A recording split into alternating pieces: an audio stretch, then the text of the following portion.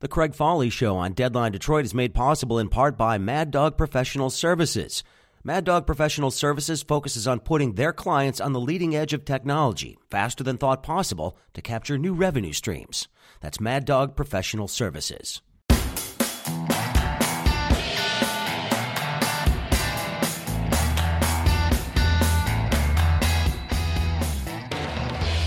Hey everybody, happy Friday. Welcome to the week that was. Here on Deadline Detroit, I'm Craig Foley, and as always for this segment, Alan Lengel is here and Nancy Derringer. Thank you very much for joining me this week as we sort of go back through some of the big stories on Deadline this week that people found at deadlinedetroit.com. And I think the one thing that everybody's sort of paying attention to and that we should start with, because it does have implications for just about everybody in Michigan, with the exception of those of us who aren't driving at the moment, car insurance reform. Oh, sure. The state legislature, they were having studies. There were group studies that were going on. They were bringing in all these experts to talk about what reform could be necessary. Mm-hmm. Then the Republicans just decided, what the heck, let's plow ahead. The Senate passes it in one day. The House takes it up the same day without any committee hearings and passes their own version at 2 o'clock in the morning on Wednesday of this week. Reason enough to be suspicious of this. I'm looking at the two packages, though, and as somebody who's been looking at auto insurance reform arguments for 20 years now. Okay. And it's the same sticking points we've seen for a long, long time. You know, some of the reforms they're talking about are going to be part of some sort of compromise that comes out of this at the end. So They're about halfway where they need to be. But Governor Whitmer is suggesting that she is going to veto this if it's not exactly what she wants to see. There aren't the votes to override her at this point, I don't think, and certainly not in both houses. So what's going to happen here? Are we just basically going to see the same partisan battles, or are we actually going to see some sort of meaningful reform come out of this? That's a good question. I'm just very suspicious as to why this legislature suddenly decided that they could take on this enormous issue that is very complicated with many moving parts and fix it in a day. I'm sorry. Yeah. It just makes me Well, it's not as if it's been languishing for this issue's been around for a long time. The issue is like, can we get enough coverage and still pay a reasonable rate, and can we be guaranteed if we're slashing benefits that we pay less? And I think that was one of the concerns about Democrats, was that here we're going to slash all these health benefits in the package, and the auto insurance is not guaranteeing that it's going to be cheaper rate. And right. How insane is that? Well, it's one of the things I pointed out in the podcast this week. I mean, it's a fundamental difference whether or not you believe the market will regulate itself. Because you look at other states that have a different system than Michigan does. Michigan is the only state with unlimited benefits, medical benefits. Right. I think the next state is New Jersey, which has a cap of about $500,000 for everybody, and then your health insurance takes over. Right. Their rates are a lot different, but most states aren't even close to New Jersey. Mm-hmm. Now, granted, this is a neat thing here in Michigan, but if you look at the rates in the other states that have made these changes, they are a lot more reasonable. Right. So I guess it's a leap of faith to think that these companies will just do this out of the goodness of their heart. Right. I think it needs to be regulated. Cynical. Yeah. I don't think I'm willing to trust the insurance industry to do the right thing. We have an insurance agency in Lansing. I mean, it needs to be regulated. I mean, people need to be guaranteed. I mean, the rates of living as a resident of Detroit, when I was living near the stadium, my rate went up from $3,800 to $4,800 for no reason. Nothing had happened. They told me they took away the discount for me. And I changed insurance companies. I also moved to Midtown, and I'm paying far less than half of that right now, which is just I was doing handstands when I was able to do that. So you took advantage of the zip code. Yeah. But it's not unusual. I remember even in Midtown, I accidentally I opened up an insurance statement. I thought it was mine. It was from the person who lived there before, and it was over $5,000. Yeah, and it's insane when your insurance rate is higher than your car note. Right. Well, and it's also insane that somebody in the suburbs who's been convicted of driving, under the influence, gets a ticket, pays less in insurance than a single mom in Detroit with a good driving record. Mm-hmm. These are things that we see happening as well. And so the Democrats are looking to eliminate gender from the equation, zip code, and credit score. The credit score one is something that I think people in the city of Detroit rightfully are ticked off about, because they say, look, I've never gotten a ticket. Mm-hmm. I'm a good driver. Yeah, I defaulted on a credit card when I was 22 years old, and my credit score stinks, or I lost my house to foreclosure, but I'm still a good driver. Well, and if you default on if the check for your insurance premium bounces, they just cancel your insurance. Yes. It's not like you have an unsecured, like you already bought a bunch of stuff, and there's no repo that has to happen. Exactly. Here. I mean, that makes no sense at all. When my rate went up to $4,800, I called the insurance with State Farm, and I'd been with them a long time, and I felt they were screwing me. And I said, well, what's the issue here? What are the reasons? And they said, well, I said, is it car theft? Is it that we have so many uninsured motorists? And she said, well, both.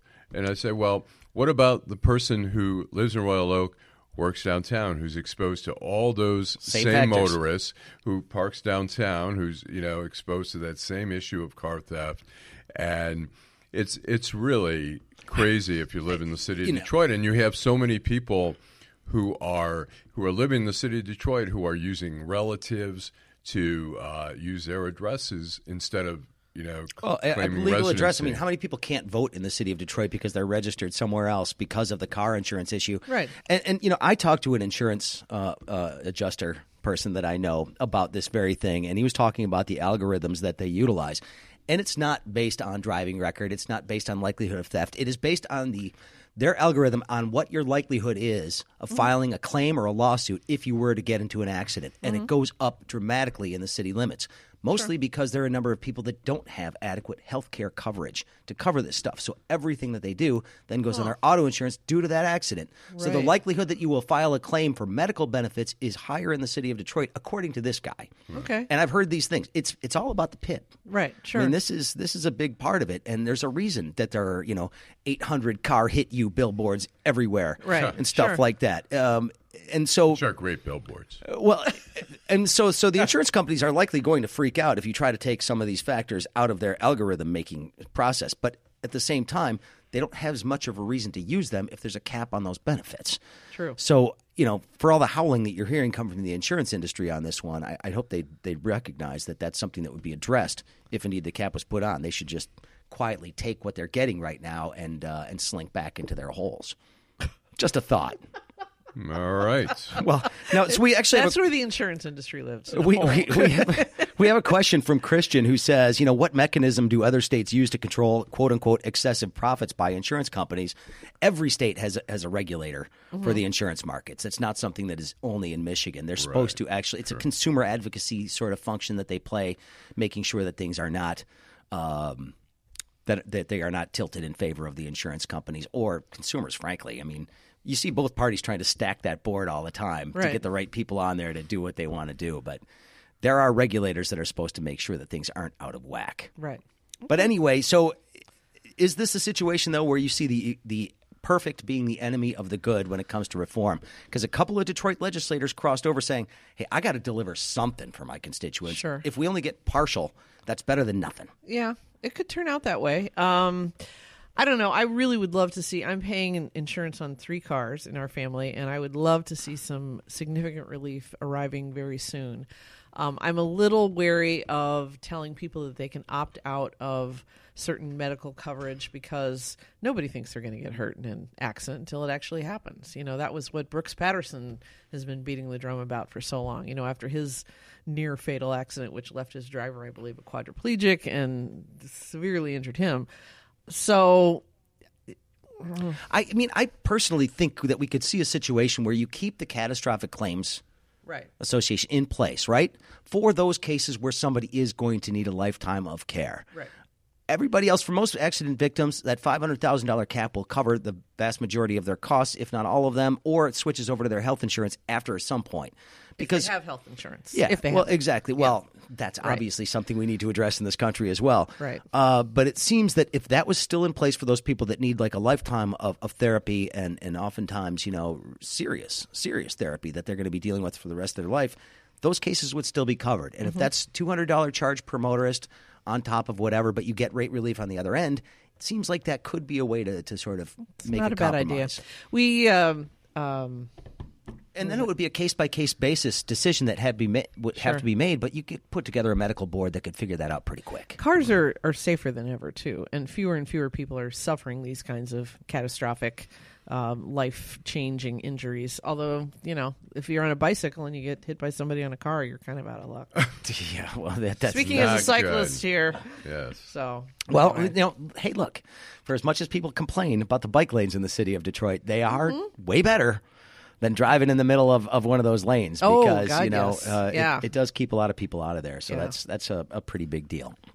All right, let's move on to another subject. I actually think something is going to get done on this. And the auto insurance is important because if you're going to sell people on a gas tax increase, you got to give them something on the other side. Right. I think this is part of the grand bargain that's going to happen. And really, I mean, nowhere is it more pronounced than in the city of Detroit. Yeah. I mean, people sometimes make a decision whether to live in the city based on whether they can afford the car insurance. And I don't think you're seeing that in any other community in Michigan except in Detroit.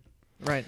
The Illiches are back in the news again this week. I don't think they're ever really going to be out of the news until they actually build the district and start building some housing over there. I think people are going to keep the pedal to the metal on this family and their business their interests. PR better. Well, it's interesting. Yeah. I spoke to somebody, a business person in the district in that area yesterday, and they're like, they're doing well on business when there's events, but said they're waiting for the rest of the area to develop. Yeah, they need the neighborhood traffic. They can't. And guess what? People who are in parking lots, they take off.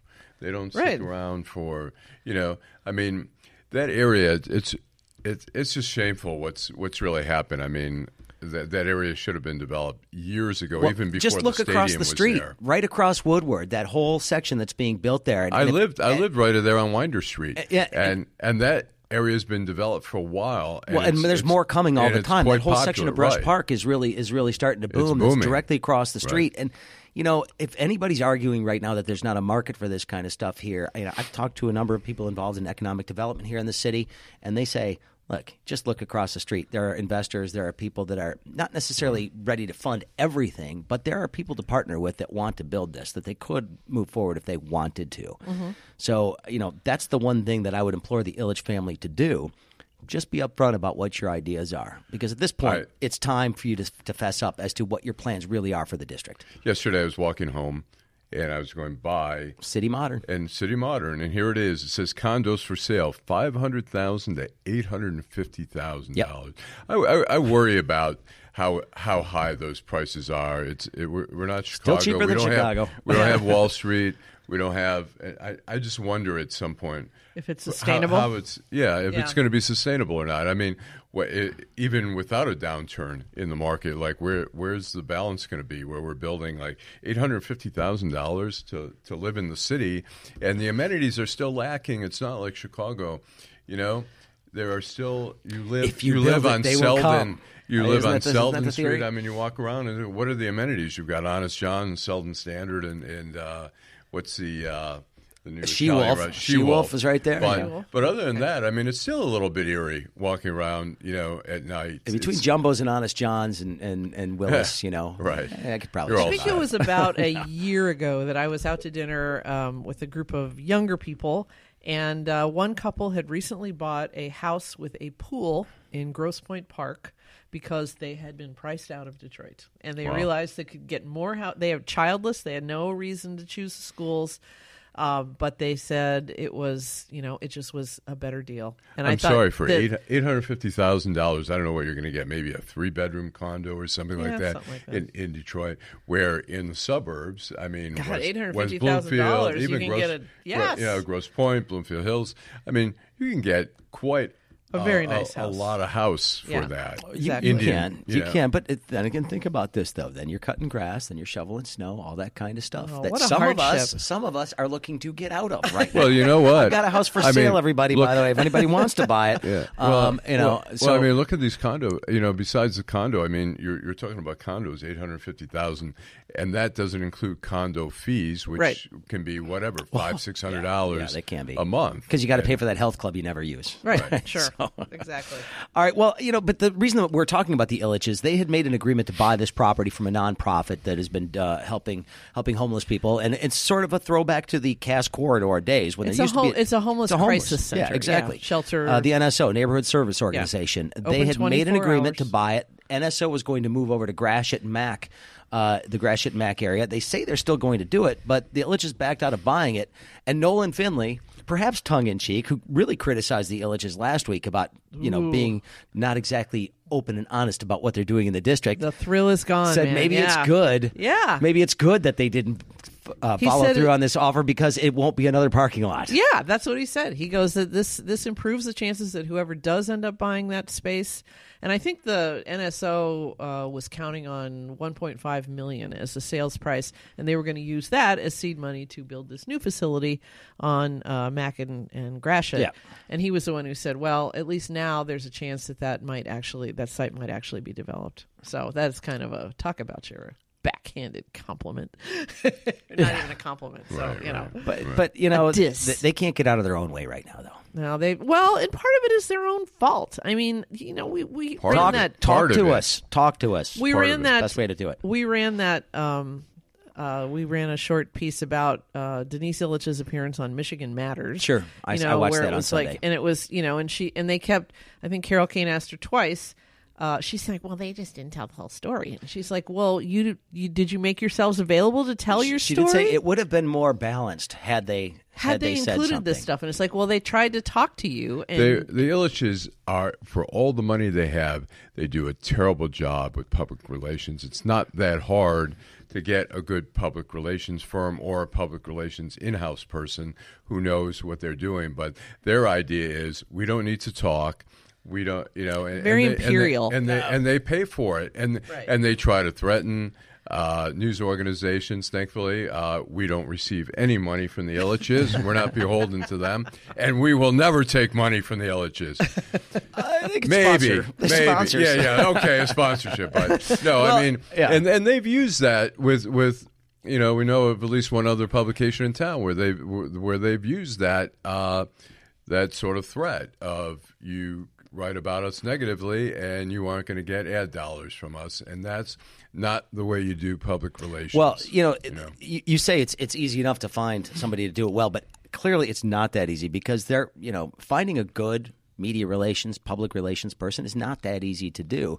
We lost a really good one this week in Bob Berg, who, of course, used to be a spokesperson for Bill Milliken, and then Bill Milliken recommended him to Coleman Young to take over as the spokesperson for the city of Detroit. Coleman Young, I think, had gone about 3 years without having somebody in that role.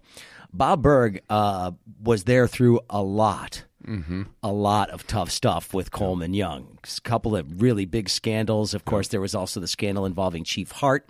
And my early days as a reporter, he was still in that position. Coleman Young was still the mayor. And he was a really, really good guy to work with. He didn't always give you exactly what you wanted, but he always tried. And you always got the sense that he was taking your request seriously. Right. And that's really what we can ask as reporters, is that somebody is taking your request seriously and not trying to blow it off. Right. Yeah, I mean, I always felt Bob was forthright, whether he was a little bit buying the company. I mean, he was very loyal to Coleman Young. He had a job to do. And so sometimes, I mean, you had to take something with a little grain of salt, but I never felt it was like Sarah Sanders, where, she knows what she's saying isn't true, but that's what the boss wants her to say, or that's what the boss has told her to say. And I never got that sense with Bob that he was just that he was just kind of blowing smoke. But he was just a good guy to deal with. He was an honorable guy, and he was just really a nice person. You mentioned Sarah Sanders, and this was not on DeadlineDetroit.com this week, but I do need to put this out there. The Hill had the story. Sarah Sanders was talking to the press the other day. She says she hopes people remember her as being, quote, transparent and honest. Transparent and honest. Yeah, that's transparent and honest. And I said, yeah, well, I posted something about this on Facebook and somebody else thread. I said, yeah, she's transparent and that we can see right through her BS. Right. Transparent and honest. Wow, those are not two words that will go down in her legacy. No, but Bob Berg was really good at what he did, and he of course went on to form his own company, Berg Muirhead, which was a very successful firm here in Detroit. It's now Van Dyke Horn. But he gave me some great advice when I was over at the land bank and dealing with this stuff, and he just said, "Hey, remember, it's like when you're in the middle of all this stuff, and there's people calling you off the hook, and your phone is buzzing 24 hours a day. It's like it's not you." Right. It's not personal. You're the gatekeeper. Don't get upset. Yes. Just know that it's not you, and you'll get through it. And it really did help. It was at a time that, again, your phone was buzzing off the hook. Buzzing off the hook. And so, it was, and he was very helpful in that regard. And, so I felt good about knowing him. He was a good man. Yeah. I think the most important thing to do when you're in that job is don't lie. I mean, you can evade occasionally. I mean, it's an art. I mean, it's not, you don't have to answer every single question that's put to you, but don't put lies out there, because that's toxic. That's poison. So. Let's move on. And I should remind folks, this is the week that was on Deadline Detroit. I'm Craig Foley, Nancy Derringer back with me, Alan Lengel here, of course, as well. We're talking about the stories that got a lot of traffic on Deadline this week. There was another story that we had that came out of Dearborn. And, of course, Dearborn, which is home to the largest Muslim population in the United States, if I'm not mistaken. Southeast Michigan. At least in Southeast Michigan, but it's pretty close in terms of concentration. And I would say Middle Eastern. I mean, is also Christian. 40% of Dearborn is Muslim 46, I believe. It was, right. Something like at that. Least. But right. you have a Sports Illustrated swimsuit edition, which, frankly, the fact that that's still happening in the first place is shocking to me. Why is it coming out in May? I thought it came out in February when everybody was feeling wintry, and and it would be this beautiful layout with these tropical locations and these wonderful women. I don't know. Okay, all right. I'm not sure. But this year they actually had a swimsuit model who is Muslim, and she was wearing a so-called burkini, as they call them. But it's just basically full coverage. It's as close to full coverage as you'll get in a bathing suit. Yeah. It's not quite like the stuff they wore back in the 1800s. Yeah, but it covers you down to your ankles. Exactly. And wrists, right? Exactly. And so this guy who's a city employee in Dearborn makes an anti-Muslim comment on somebody's thread about this.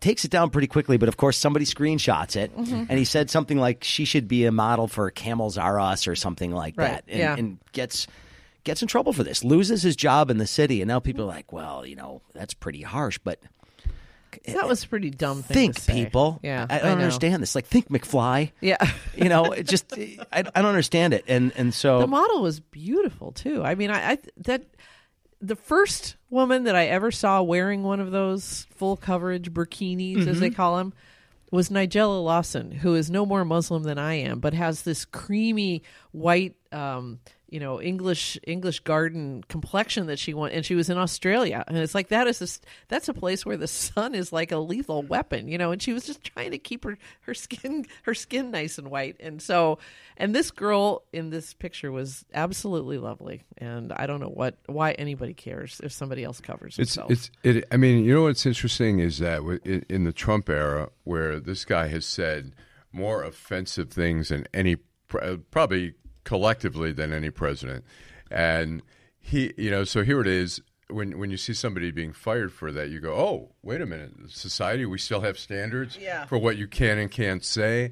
And at the same time, you hear all this other stuff, and it's a little bit. I can see where some people are confused because Donald Trump has lowered the bar, and so people are like, what? Yeah. You can't say that kind of stuff. Yeah, I think people are sort of losing a little perspective in the Trump era. Just a tad, just a little bit.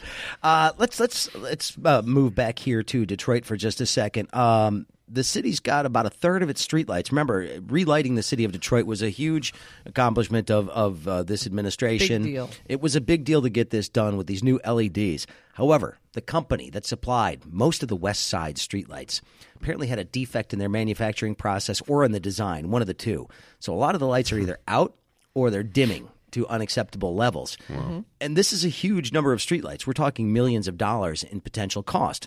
The city is suing them. Right. The Public Lighting Authority, I should say, is suing them to recoup their costs for the repairs that are going to have to be done. But now this company, who's also done streetlights in places like Stockton, California, and Berkeley, California, another bankrupt city, and some other cities that have redone their lights, may be facing a barrage because they're failing all over the place. The city got their lawsuit in. This company may not be long for this world. I mean, it's sounds like a bankruptcy is about to happen. Well, and it could. So, I mean, the city could be stuck on the hook for millions of dollars to repair these lights. And I mean, and all the other cities too. There's no way this company is going to be able to absorb that. Well, unless they have some insurance. Not at once. Not at all at once. And so like I said, they've already been sued by Berkeley. I know Detroit has filed at this point in time. but if you're the city of Detroit, if you're a resident of Detroit, do you look at this as, a failure on the part of the administration, or is this just you put your faith in the wrong company, or do you think residents will care, or are they just going to blame whoever's in charge at the time when the lights go out? I think they'll blame whoever's in charge. I think they'll certainly care. I mean, I don't know. It's hard to tell. Streetlights are a hot button who knows issue. what kind of due diligence was done, how the bidding process went for these lights. I mean, look, the company may have said, look, we've done this work in all these municipalities, and Detroit says, well, good enough for Berkeley, good enough for Stockton, good enough for the city of Detroit. I think we'd have to know more about what was behind it to decide whether the city's at fault. It looks pretty clearly that this is a design failure. I mean, the company has acknowledged as much because Berkeley came out first and said, hey, and they said, yeah, our product is defective. We'll fix them all. Yeah. They didn't expect them to go bad everywhere, but they may have been planning for it. So, act now. Yeah. Act now, or else, they could be out a bunch of money. There is a little irony there. That the city of Detroit could potentially be the victim of a company going bankrupt. And you remember what the city was like before the lights came back on. It was just unbelievable. I remember driving down Grand River. I used to go visit my father in the suburbs, and I would take Grand River all the way up. And there were just blocks and blocks of just in the middle of winter. It was just so dark. Right. It was kind of scary. It just looked so eerie. Right. I mean, when we would drive through those areas, my husband would call it, "Oh, we're entering the haunted forest." That was kind of what it was like, and it was just like, whoa. I like that. Yeah. Yeah. It's just it was even on Cass Avenue, right in the Wayne State area. Yeah. And there were blocks and blocks of darkness. Well, and I mean, it was an impressive thing to get done, but now they're going to, there was different companies that did different parts of the city, and so others, like the east side, doesn't seem to be affected by this. The west side is where most of this is happening, but we shall see. Formica, yes, okay. All right, this was an interesting sort of story that's bubbling up here, and it's sort of this weird battle between Judge Robert Colombo, the Wayne County Sheriff's Office, and the Detroit Police, and a towing company. Company called Nationwide Recovery. We had this on Deadline Detroit. You should take a look at this story because it's really amazing. Chief of Police James Craig came out and said, amazing how this worked, but car theft has gone down 31% in the city of Detroit since this one company was banned from doing business in the city of Detroit. Who is the owner of that company? I got to look it up. I will find out. That's just so outrageous. But it's so... Well, they're arguing that, we didn't have anything to do with the actual thefts, but one of the things that showed up in the lawsuit that the city brought against this company was that, one of their employees... or like 700 text messages or something between a guy who was part of a known car theft ring and this guy who happened to be on one of the recovery crews from this towing company. Huh. And so what they're alleging happened is that these guys were getting tipped off where they were dumping the stolen cars. They'd steal them. They tipped the company off. The company could then tow the car to the yard, leave it there for a few days to rot, and then notify the people whose car was stolen that, oh, by the way, we have your car. It's been here for 6 days. You owe us this much money. And so they could pad their bottom line. This is what's alleged here. Yeah. And the thing is, they were calling people sometimes before the car had even been reported stolen, which tells you that something's going on. I think one of the big questions is, what about the Detroit police? I mean, somebody had to know what was going on. I mean, you can't be that blind. But Detroit to that police many cars. were complaining that their investigations into these car thefts were being impeded because a couple guys at the Wayne County Sheriff's Department were the ones that were handling the police side of things after these thefts for this towing company. Something was going on the Detroit the law police, enforcement. Colombo saying, look, you're impeding an investigation by getting this, having these cars removed before this happens. And so they're arguing they're arguing that, this was being done before the police even had a chance to deal with it. And Chief Craig is saying, coinkydink? I don't think so. I mean, again, a 31% decline in car theft since this happened. That's insane. And, public corruption is a bad thing always, but towing companies, there's so many scandals that we've had involving towing companies in recent years. I was going to say, it's like there are certain businesses that you just know are dirty right down to the lug nuts on those trucks, and I think towing might be one of them. I mean, you like to think that I mean, there are legitimate towing. Yeah, there have to be. But there are certainly crooked ones that I know. are going to the lots before the allotted time. Right. 2-hour parking or whatever, and they're going in and stealing them. At, at I'm 45 sorry minutes I'm sorry The Sopranos is off the air now, because I could see an entire season arc of on the towing. Christopher gets into the towing or business. The Wire, even. Yeah, right. Absolutely. Yeah, sure. Well, it's one of those things though that is frustrating. And let's end with this today, because it has not necessarily been a very good week or couple of weeks or a couple of months for Mayor Duggan in terms of what's going on. He's under the microscope right now. The Free Press is definitely going after him on this relationship between himself, this alleged relationship between himself and Dr. Hassan, this Make Your Date program, the way the nonprofit has been set up. It's a very sort of confusing situation. And, of course, then in the middle of all this, his wife files for divorce. Not a good time, I'm guessing. I like the idea that we're talking about a potential affair here in an organization called Make Your Date. Save it for Monday. Yes, it seems interesting there. I just wonder in the end, I mean, I think we have to look at how legitimate is it to have used this organization, which it seems it is. Then the question is, could there have been a better organization to use? I mean, she seems to be an expert in the field there. I don't know. She's like the expert in the field. Yeah. This is to prevent preterm delivery, which people should know, premature births. Well, I mean, which is a real problem in the city. Right. It is a real problem. And we had one of the worst. Was it in the world or in the Detroit's situation was rivaling third world countries when it comes in terms of the rates of preterm births. Sure. Right. And when you look at what happens when children are born premature, and there's a lot of hurdles that they have to jump over to catch up, and sometimes they don't.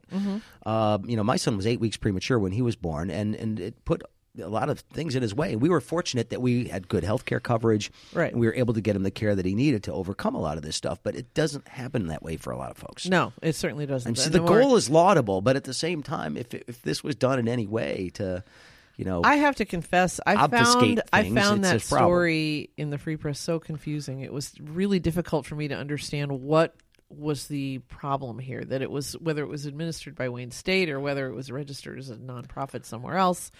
I'm really having a hard time wrapping my head around what potentially may be wrong about this. Yeah, I mean, it's other than the fact that the issue really is, did he show favoritism? It doesn't really matter. I mean, they're trying to parse everything into whether it was a nonprofit, whether the money went directly to the nonprofit or was administered by Wayne, and it appears to be part of Wayne State either. Right. And I think it's the issue is whether he showed favoritism or not, and in the end, it's like, hey, he happened to know somebody who happened to be an expert in the area, who happened to be, potentially having an affair with. But in the end, it's like, I don't know. I have a hard time getting really excited about that. Nobody profited personally by that. It wasn't like she was pocketing. It wasn't like her salary was dependent on this money coming in. And so... Well, and that's what they're going to look at. But, again, getting people to read the story as it continues on seems to be the goal here. And I mean, obviously that makes sense.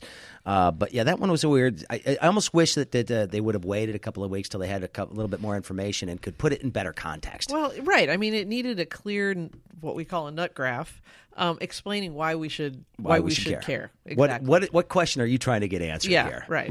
I mean, did the city lose out on money on this? Did it? I mean, it sounds like it was a necessary program for it to address a serious issue. And did money get city. steered towards somebody that the mayor had a relationship with that she should not have gotten? I mean, that's what they're trying to find. But she's the expert. So I know, and that's they're going to be hard pressed to really find something so egregious. But the timing of the divorce and all that sort of stuff, and the banners with Carmack and everything else now has people wondering, and that just sort of raises the question mark for a lot of folks. So it puts a lot of smoke in the air. I mean, a very cynical part of me thinks the only reason for this story was to introduce her name into the public record, because most of the